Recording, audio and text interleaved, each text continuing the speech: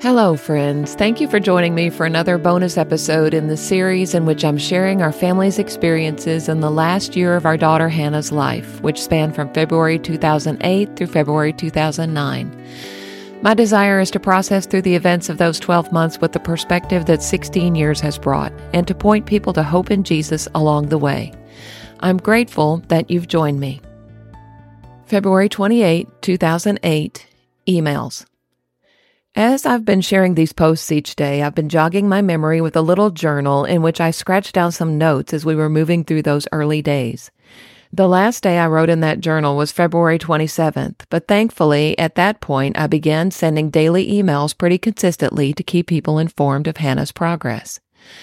I'm grateful for that little journal and those emails because I'm afraid a great deal of Hannah's journey would have been lost in the fog of our daily shock and awe, and the rest would probably have been lost in the passage of time.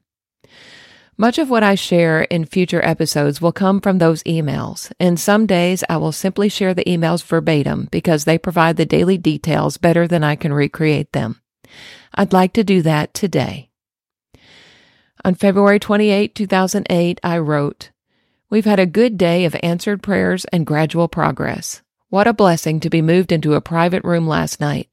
2 babies came into the neuro floor, and they decided to put them in a room together, so they needed our room.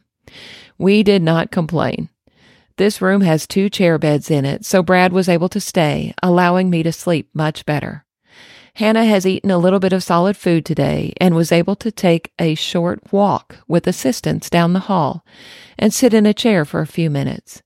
She pretty much spends the rest of her time sleeping. We are scheduled for a physical therapy consult in the morning to see if they can help her get her neck loosened back up. So progress is slow, but steady. She is still not up to receiving visitors, so we're going to continue to limit visitors to immediate family for now. We will probably be coming home over the weekend, but it may not be until Monday or Tuesday. It just depends how she does. We're in no hurry. We want her to be well when we come home.